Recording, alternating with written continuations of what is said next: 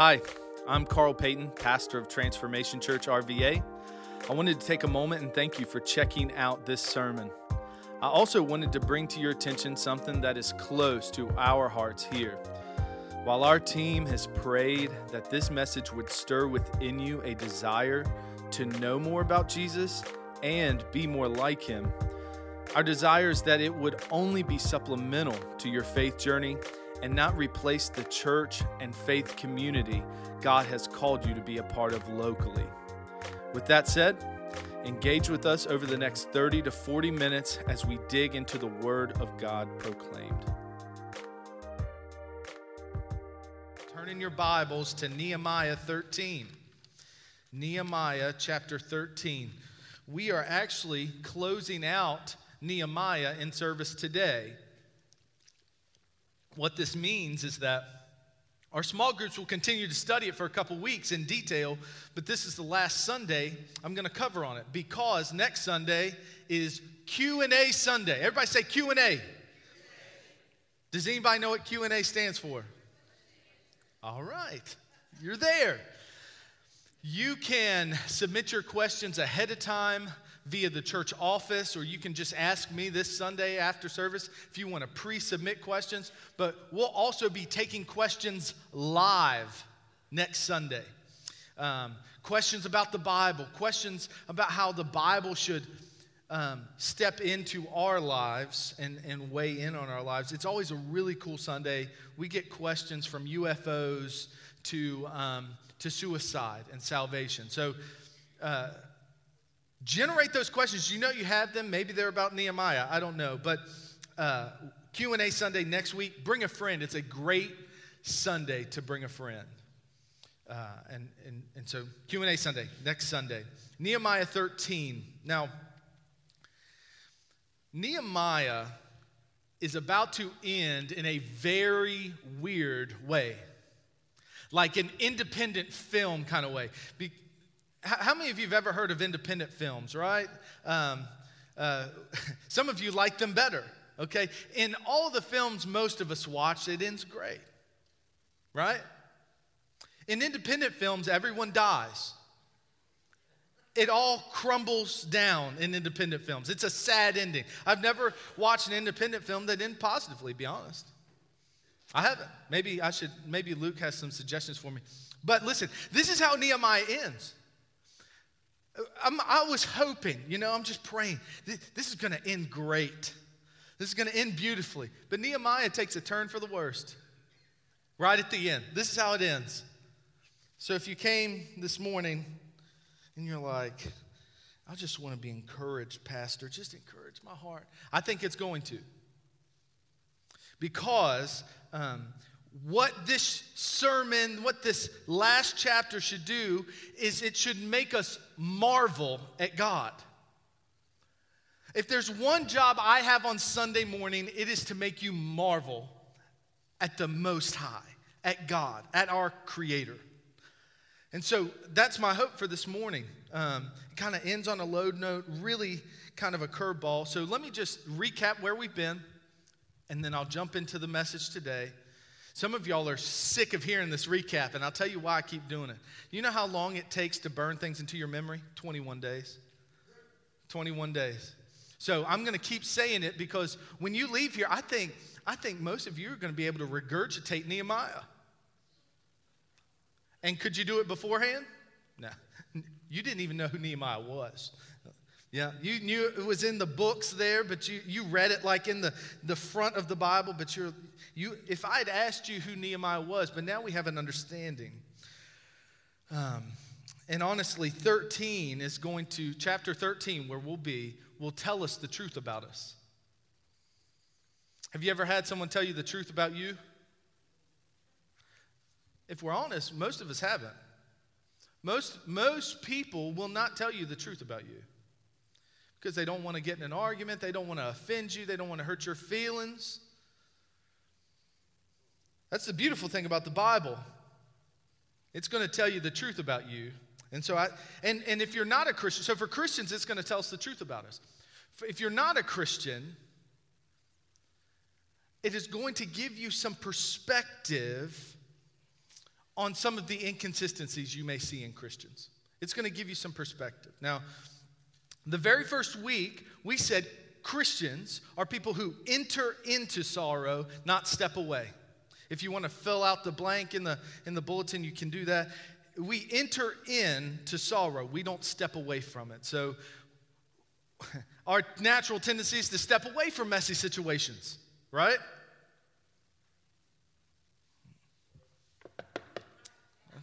Hello, hey, we're in church, it's fine. Okay, just making sure we're still here. We enter in, we don't step away. And then we talked about that we are in relationship with God. So we talk, thank you. Hey, I got an amen section, all right. We are in relationship with God, which means we talk to Him. This isn't something we just do on Sundays, rub elbows with some Christians and say, I'm a good guy. No. This is 7 days a week, 24 hours a day. As Christians, we are in relationship. Get this, with the God that created you, that breathed life into your lungs. Then we talked about that Christians should take action on their prayers. That we should be people that are mobile. We move. We do things. Now, we can't do things for everybody, but listen, when we pray, we shouldn't be praying to prayer being the end of it. We should be praying to do something. How can God use you? And then week 4, we realized we're going to face opposition, and it's going to take different forms. We've all faced opposition, from sickness to ornery kids to maybe even ourselves. We're our own opposition. And so we're going to need to remember the Lord in our opposition. That, look, this thing is working out something, that no opposition, nothing you face in life is purposeless. Hear me. Nothing you face in life is purposeless. God is using it to work in and through you. And then right after that, we found out in Nehemiah that not only would we have opposition from outside, but then inside, that we would have to extend grace inside the walls. How many of you have ever met a non-perfect Christian? All right. I've met a few. I'm looking at a bunch. Yeah. And look, if you've been in church for any amount of time, some of us have left church because of some hurt that happened inside the walls. Yeah. And that's almost like the worst hurt, right? But listen, that's because most of us have an expectation that when we come to church, we're supposed to pretend that we've got it all together. And what I'm here to tell you is that you don't. So stop acting like it. And don't come in here expecting that all of us are just going to be perfect and treat you like we're not human. It happens. And ministry is ugly. So and life is ugly. And it is crazy. It is an unreal expectation for you to come here and think that you're going to run into perfect people. Because that's why I'm here this morning. I need Him. I need Him. You need Him. That's why we're here. All right. Hey, I'll keep preaching there. I'll keep on preaching. We have to extend grace inside the walls, okay? This is a process. Then we talked about just a couple weeks ago that people should be defined. Christian people we are defined and directed by the Word of God. Okay? Nothing else. Not society, not culture. We are defined by the Word of God. Our flag is in the ground there. You don't find truth in it. It is the truth. You get that? You don't get to skip through and pick the verses that make you feel good. The entire thing is meant for your growth and development to become more like Christ. The whole thing. And then last week we talked about the fact that we are empowered by the promises that God makes to us. That we're able to walk through life because of the promises He's made to you and I. And that He is a God that keeps His promises. If you leave here today and you forget everything else I said, I don't want you to forget that God keeps His promises. No matter what life looks like, He keeps His promises. And now, on the verge of what I'd hoped to be just this epic, positive ending, just coming off the promises and repentance of God. We're just ready. We're going to turn into 13 and see how we are prone to drift. Everybody say prone. Prone to drift. We are all prone to drift. And so I'm going to read starting in 13. If you don't have a Bible, there's a Bible in the pew in front of you.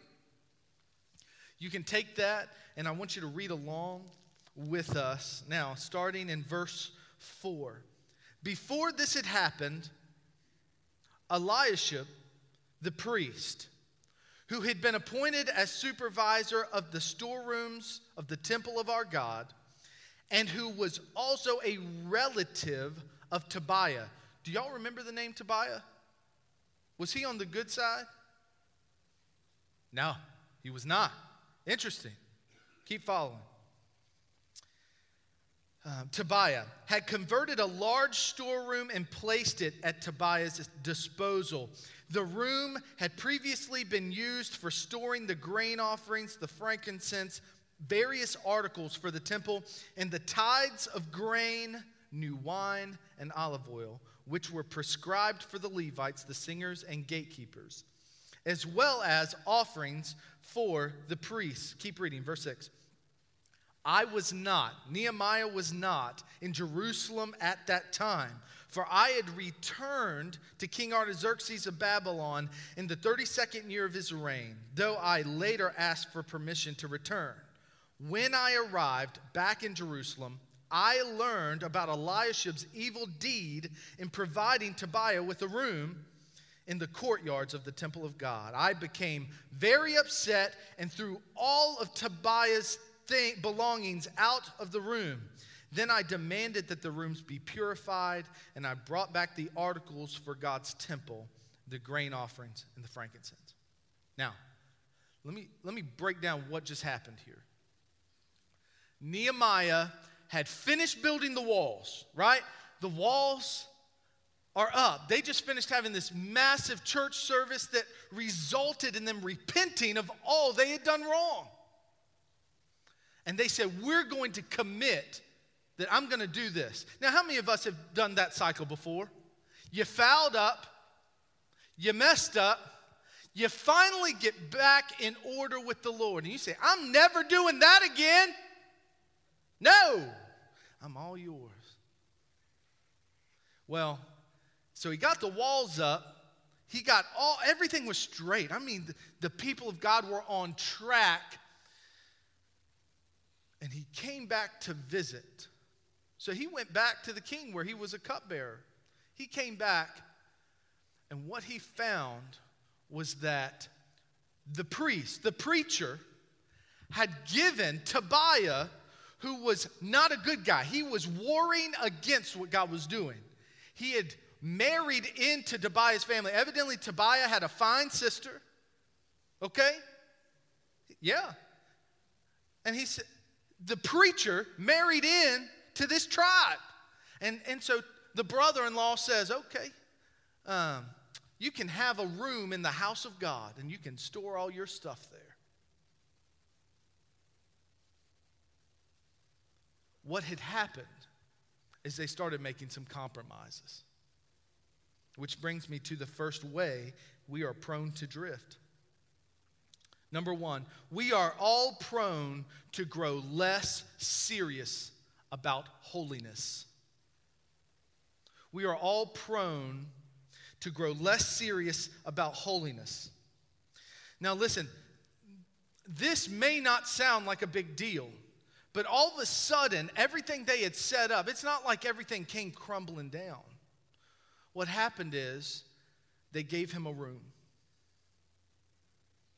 They gave him a foothold. They started to give in to the enemy. Now, not in some big obvious way, which points me to this. Most of the things that we are prone to do when we talk about holiness, what is holiness? Holiness is living right. Now, nobody preaches that anymore, that you should live right. There's an abundance of grace preaching with no, hey, if you're a Christian, there are expectations. Listen, when you become a Christian and follow Christ, something changes in you and you start acting different. And the first way we're prone to drift is that we get right and then we let little things start taking room in our heart. And that's what happened here. All of a sudden, everything that was holy, everything that we had set right and gotten right with God, God had allowed us and helped us get back in place. And then all of a sudden, this little thing creeped in. So listen, most of us aren't going to leave church today and murder someone. Now listen, if you had plans, that was the Holy Ghost. Just telling you, don't do that. Oh, Holy Spirit. We don't say Holy Ghost in the Baptist church, do we? That was my Pentecostal heritage just came out. Sorry. Holy Spirit. Now,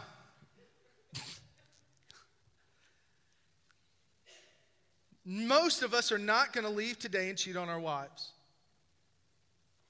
You're not going to go to the restaurant after church and throw an elbow in someone's nose. You're not going to do that. No, you don't have plans to anyway. You're not going to go start a drug ring in downtown Midlothian. You're not going to do that. Most of us don't have any plans to do that. Everybody's like, where's this going? Let me tell you what's going to happen. You're going to go home. You're going to pull out your phone. You're going to scroll. You're not going to have devotion with your family. You're not going to pray. You can get out. Maybe you'll get out and turn on the football game. And not that scrolling through your phone or football games are bad. But some of us are going to leave here today and continue to not forgive that person that you need to forgive. It's not going to be the big things for you that are going to start to challenge living right. It's going to be the little things. And so when you leave here today, don't be on the guard. You lay in bed at night and say, you know what?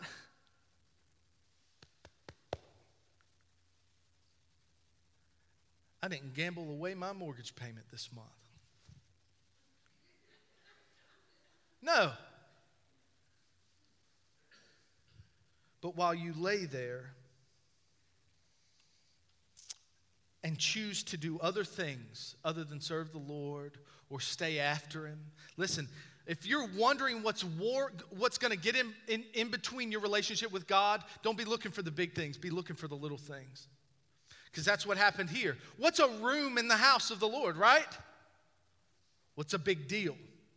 It's a big deal because that grew and grew and grew, and that's what we found. Now, God has given us a couple things to war against these small things. One is the Word of God. We've talked about this, that the Word of God will point out these little things. Like when I'm in an argument with my wife, but I have too much pride to admit where I've wronged. Oh, we don't want to talk about that sin, do we? Yeah. That's where the Word will bear its weight on me. Okay? The other thing He gives us is community. So I'm just going to be transparent with you this morning. I have blind spots. I have blind spots. And I can't see them. Because they're blind spots.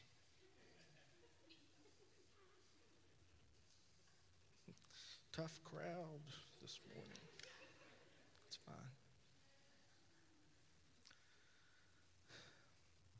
But in the community of faith, people will see that. And I have a group of people around me who will call me on it. Aside from my wife. I have elders, I have friends who say, hey, Carl, what you're doing isn't lining up with Christ. I'll call a friend and say, hey, brother, listen, you know what? That wife of mine, I'll be just like Adam in the Garden of Eden. You know, when sin entered the world and God came down and he was like, hey, Adam, what happened? He was like, that woman you gave me done fouled this thing up.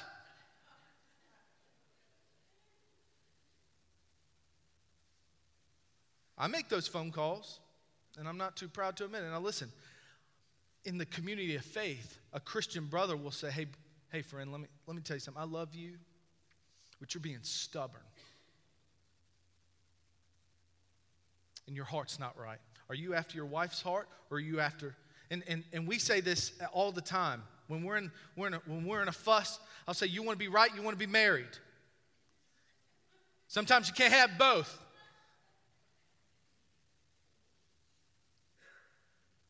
So he gives us two things. He gives us the Word of God. And listen, I have found in 31 years of life, the most loving thing I can do as a Christian is to call out my brothers and sisters in the faith and help them recognize their blind spots. It's uncomfortable. Look, it's uncomfortable, but we have to do it. If you really love one another, that's what happens. I think it is unloving to ignore someone else's sin, blatant sin. I think that's unloving. Now, you have to have. Now, here's why I'm not saying. Let me package this a little better. Don't be hateful. I've preached this before. If you're going to confront someone's blind spot, make sure you're ready to own yours. Because the very first thing to happen when you confront someone on their blind spot, the very first thing they will notice is all of yours. So you have to be willing to own you before you start bringing in a loving relationship someone else. I would also suggest you do not call anyone out that you don't have a relationship with. So, if you have a family member that's living in sin, but you refuse to talk to them on a regular basis, don't call them out. You don't have a place, they'll just take offense and run away from it. And that's biblical. You have to have relationship in order to confront that type of sin. We're all prone to grow less seriousness about holiness and living right. That's the first, prone to drift. So let's move forward to 10. Verse 10. I also discovered that the Levites had not been given their prescribed portions of food. So they and the singers who were to conduct the worship services had all returned to work in their fields. Verse 11. I immediately confronted the leaders and demanded, why has the temple of God been neglected? Then I called all the Levites back again and restored them to their proper duties. And once more, all the people of Judah began bringing their tithes of grain, new wine, and olive oil to the temple storerooms. I assigned supervisors. Everybody say supervisors. For the storerooms, Shelemiah the priest, Zadok the scribe, Pedaiah, one of the Levites, and I appointed Hanan, son of Zakar and grandson of Mattaniah, as their assistant. These men had an excellent reputation, and it was their job to make honest distributions to their fellow Levites. Remember this good deed, O my God, verse 14, and do not forget all that I have faithfully done for the temple of my God and its services. Second way we're prone to drift. We are prone to drift from godly biblical authority. So we're prone to drift from holiness naturally. And now when I say authority, all of a sudden there's a rub, okay? Ever since 7th grade, you remember back when people try and tell you what you do in middle school, what did you tell them? You're not my mama.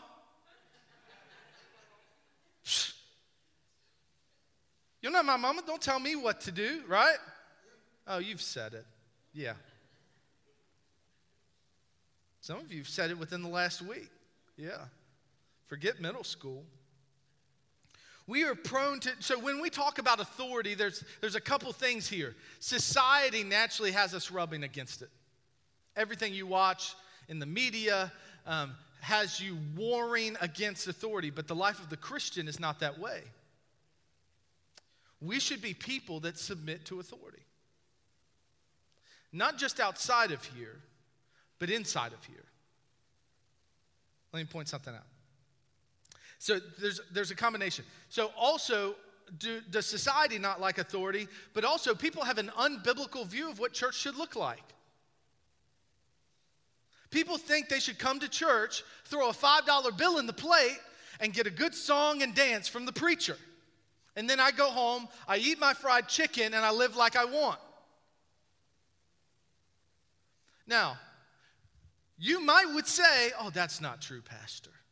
That's not true. But your lives wouldn't reflect it.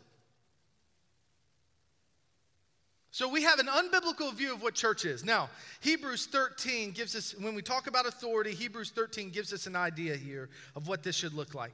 Hebrews 13 verse 17 says, obey your spiritual leaders and do what they say. Now, does anybody join church for that?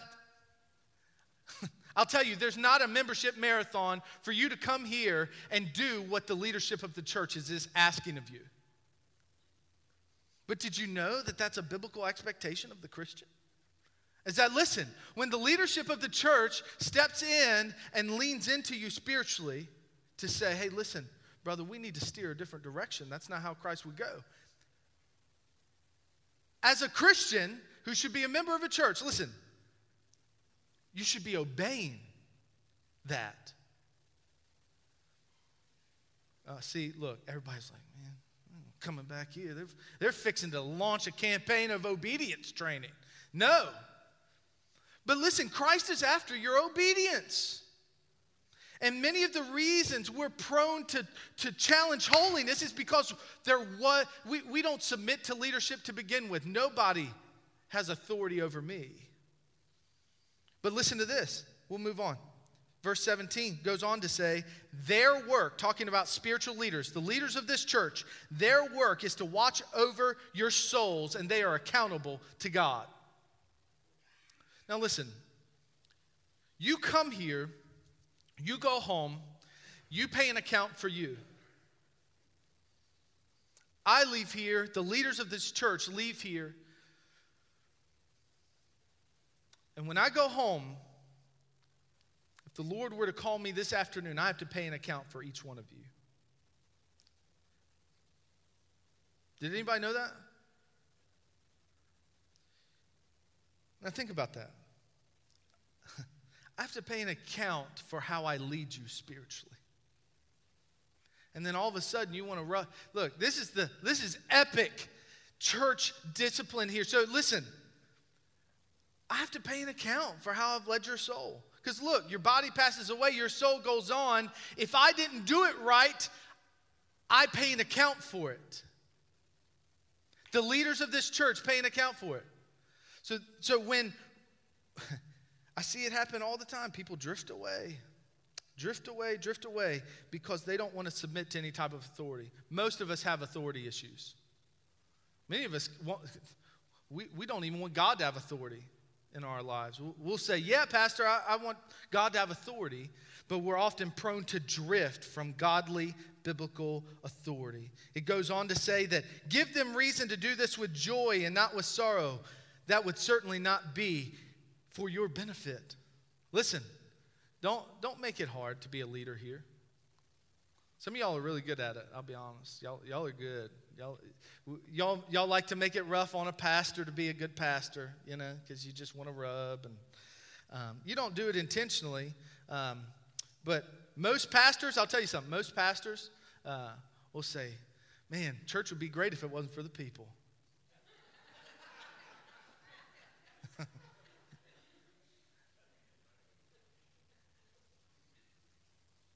And listen, I believe it is sinful to walk outside of church membership as a Christian.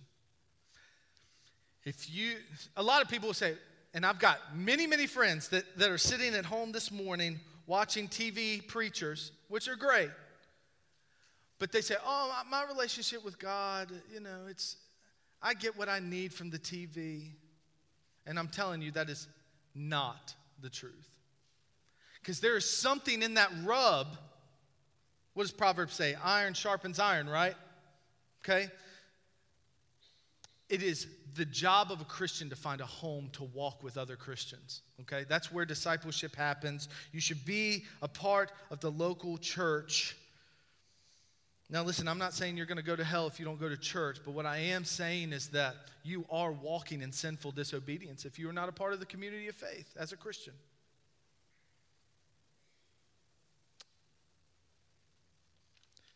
I wrote a note on here, nobody's going to like this section.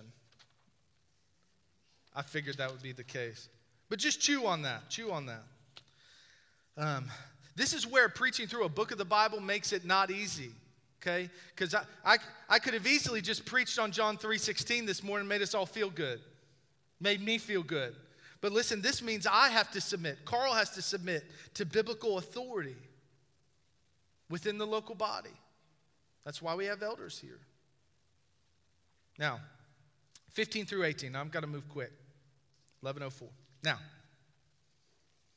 15 through 18. The third, prone to drift. In those days, I saw men of Judah treading out their wine presses on the Sabbath. They were also bringing in grain, loading it on donkeys, and bringing their wine, grapes, figs, and all sorts of produce to Jerusalem to sell on the Sabbath. So I rebuked them from selling their produce on that day. Some men from Tyre who lived in Jerusalem were bringing in fish and all kinds of merchandise.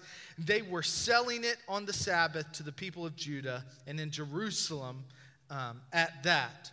Keep reading. So 17, I confronted the nobles of Judah. Why are you profaning the Sabbath in this evil way? I asked. Wasn't it just this sort of thing that your ancestors did that caused our God to bring all this trouble upon us and our city? Now you're bringing even more wrath upon Israel by permitting the Sabbath to be desecrated in this way. Hear this. He's saying, haven't we been through this before? Haven't we done this before, gotten in this kind of trouble before? Verse 19, then I commanded that the gates of Jerusalem should be shut as darkness fell every Friday evening, not to be opened until the Sabbath. I sent some of my own servants to guard the gates so no merchandise could be brought in on the Sabbath day. The merchants and tradesmen with a variety of wares camped outside Jerusalem once or twice. Hey, pay attention to this. Don't fall asleep. Ready? Verse 21. But I spoke sharply to them and said, what are you doing out here camping around the wall? If you do this again, I will arrest you. Now listen, in the KJV, it doesn't say I'll arrest you. You know what it says? I'll lay hands on you. I'm adding that to our church covenant. When you join here, hey, you do that again, I'm going to put my hands on you. I want that a part of our church covenant. Yeah. Look, he wasn't playing. He said, I'll put my hands on you. And that was the last time they came on the Sabbath. Yeah, go figure. And then I commanded the Levites to purify themselves and to guard the gates in order to preserve the holiness. Everybody say holiness. Holiness of the Sabbath. Remember this good deed also, O my God. Have compassion on me according to your great unfailing love. Listen, third way we're prone to drift. We are prone to drift by doing rather than being. So the picture here is they're trying to bring stuff into the city on the Sabbath. What are they supposed to do on the Sabbath? Rest. You know what they're trying to do? They're trying to do all they can to check things off. Now, all of us like to check things off the list, right? How many of you are doers? I think all of us in some way, once you get something accomplished, don't you just feel good about it? Yeah, all of us. Have you ever started making a list to do something, and the more you check it off, the more you just feel like, yes, I'm making things happen. Now, in the Christian walk, what ends up happening is our hearts are transformed. We begin to do the things that God has commanded us to do. We see the fruit of it. We feel good about it. And then all of a sudden, we'll become slaved to doing instead of being. And the Sabbath was put in place for a reason. Why? Why was Nehemiah so upset they were trying to work so hard on the Sabbath? Because what were they supposed to be doing? We have a tendency as Christians to try and to work for what we cannot earn. We have a tendency to work for what we cannot earn. And he found these folks, about laid hands to some of them, for trying to work on the Sabbath, which God had called them to rest in the fact that he is God. I can on many levels, as a preacher, pastor, husband, father. Look, when I'm around the house and I get all the laundry done, and I don't mean just washed and then dried, right? A lot of us are good at that. Like, we wash it and then it's in the dryer, but then it ends up in a pile. Oh, that's just me? Okay. All right, whatever. Judge. All you want. But listen, when I get it from the washer to the dryer, folded and in place, man, I feel good about that. My wife comes home, she's like, hey, you sexy thing, washing all these clothes. Oh, she's not supposed to say that in church. My wife's giving me a strange face because she's never said that. As sexy as I am, she's never said that. But she will give me a high five and say, man, doesn't that feel good? Doesn't that feel good when your spouse comes home and just, they're so proud, man. They just feel good about you. Or when you're at church and the pastor comes by and says, hey, thank you so much for what you did. Doesn't that feel good? And then all of a sudden, I'm like, man, I need to do more. And then all of a sudden, when I'm doing so much because I want that pat on the back, that all of a sudden now I'm a slave to it. And I do, and I do, and I do. And then when I fail, all of a sudden the weight crashes down on me that I'm not good enough. The reason the Sabbath was put in place was so you could rest under the fact that God did it. God did it already for you. Yes, there are things we have to do. Yes, yes, yes, and amen. There are things we have to work at. But that's not how you earn it. The Sabbath yells to you this morning to just stop trying to do what you cannot earn. Verses 23 through 31. Let's see what time it is. Oh, yeah, I got 4 minutes. You ready? All right, I'm going to close out. About the same time, I realized that some of the men of Judah had married women from Ashdod, Ammon, and Moab. Furthermore, half their children spoke the language of Ashdod, and some other people could not speak the language of Judah at all. So I confronted them and called down curses on them. I beat some of them and pulled out their hair. Look, Nehemiah don't play. Nehemiah does not play around.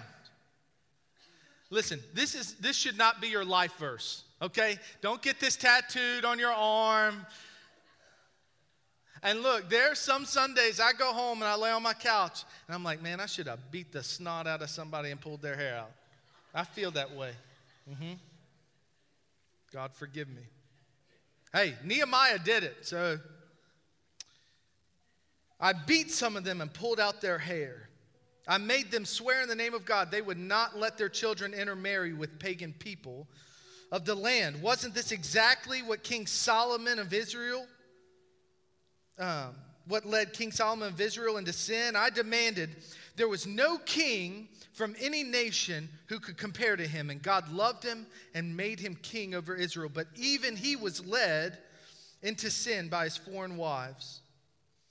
How could you even think of committing this sinful deed and acting unfaithful toward God by marrying foreign women? Verse 28, one of the sons of Joada, son of Eliashib the high priest, had married a daughter of Sanballat the Horonite. Now Sanballat, y'all know, they have intermarried with people who war against God. So I banished him from my presence. Remember them, O God, for they have defiled the priesthood and solemn vows of the priests and Levites. So I purged out everything foreign and assigned tasks to the priests and Levites, making certain that each knew his work. I also made sure that the supply of wood for the altar and the first portions of the harvest were brought at the proper times. Remember this in my favor, O my God. The fourth way we are prone to drift is we are prone to become lazy about the things of God. Now, back in the day, they used to use this scripture to preach against interracial marriage, which is an incorrect hermeneutic. You know what Nehemiah was after here? He wasn't saying black should marry white or people from Judah shouldn't marry people from this side of town. You know what he was saying? You should not be bringing into your house people who war against God, who are not even a part of your faith. There's a portion in the New Testament that talks about being unequally yoked. This is what that's talking about. This isn't about interracial marriage. You have invited things into the house that are warring against God. Now, I see it most often with young women. Sometimes in young men, but mostly in young women. They'll start dating a guy because he's cute or he makes them feel good about themselves. But he doesn't go to church and he doesn't want anything to do with God really. And so they'll grow up, they'll start dating, and then all of a sudden they get married. And then they're wondering why all these, what's going on? Why is my life taking a shift? And I can't even count on two hands how many marriages I've seen split over this.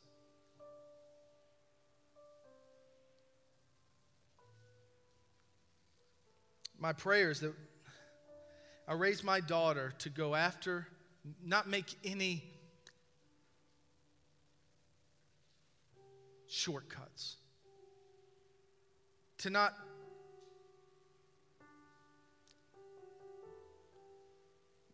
make any, what's the word I'm looking for?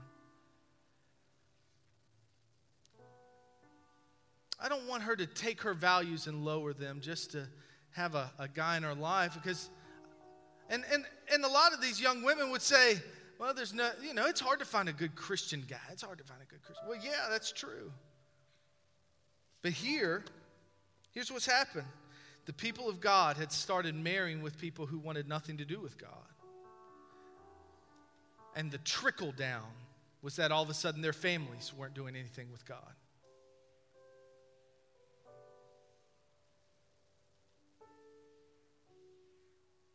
Because what do you do with kids then? I think a lot of us make decisions that we think will have no. We ask the wrong questions when we make decisions. We make decisions based on such superficial things. Like, oh, he's cute. Well, wow, he makes me laugh. When at the end of the day, the decisions we should be making should have eternal implications. We have to think about how God interacts with our daily lives. And so, you see how I said this book took a curveball?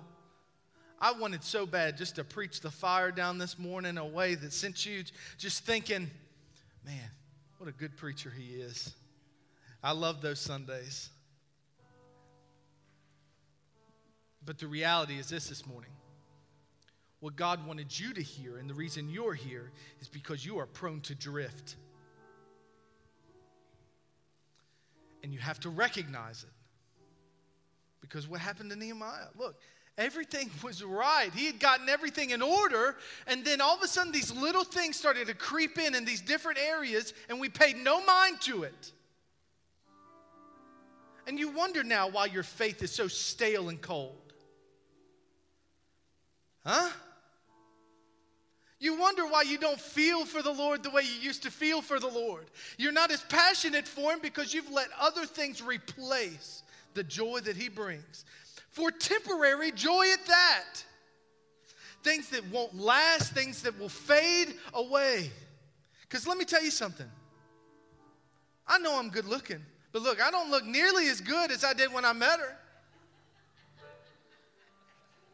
Looks will fade. Stomachs will grow.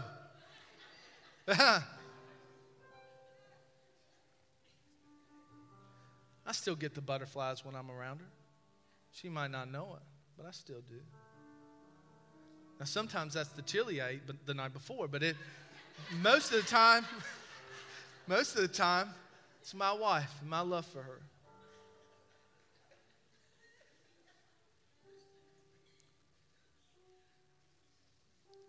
Don't miss this. It's the little things that are causing you to drift and that will make you cold to the Lord. Have you ever been there? Oh, I've been there. Where maybe it was my job and pursuing money. Maybe I was a slave to trying to be the best husband that I could be. I was trying to be the best father. I was trying to make everybody like me. I don't know what it is for you, but there was an obsession. There was something that replaced the Lord being your everything. Maybe you've been busy doing so much that you haven't just sat and rest under the fact of what He's done. Being His son, being His daughter. I don't know. But the reason you're here is no accident. Because the Word of God wanted to start to prick at your heart over some little things that you've just let go by the wayside that have been pulling you away from His presence. It's been pulling you away from your intimacy with Him.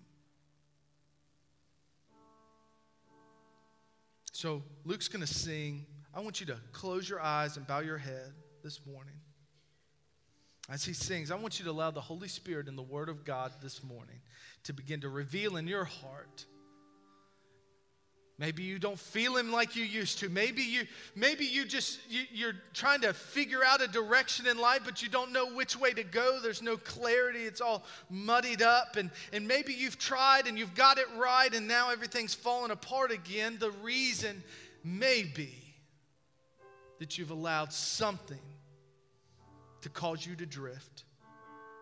So as he sings, would you just allow the Holy Spirit to reveal that to you? Thanks for streaming this audio from Transformation Church RVA, located in Richmond, Virginia. For more information, check out our website at www.transformationrva.com.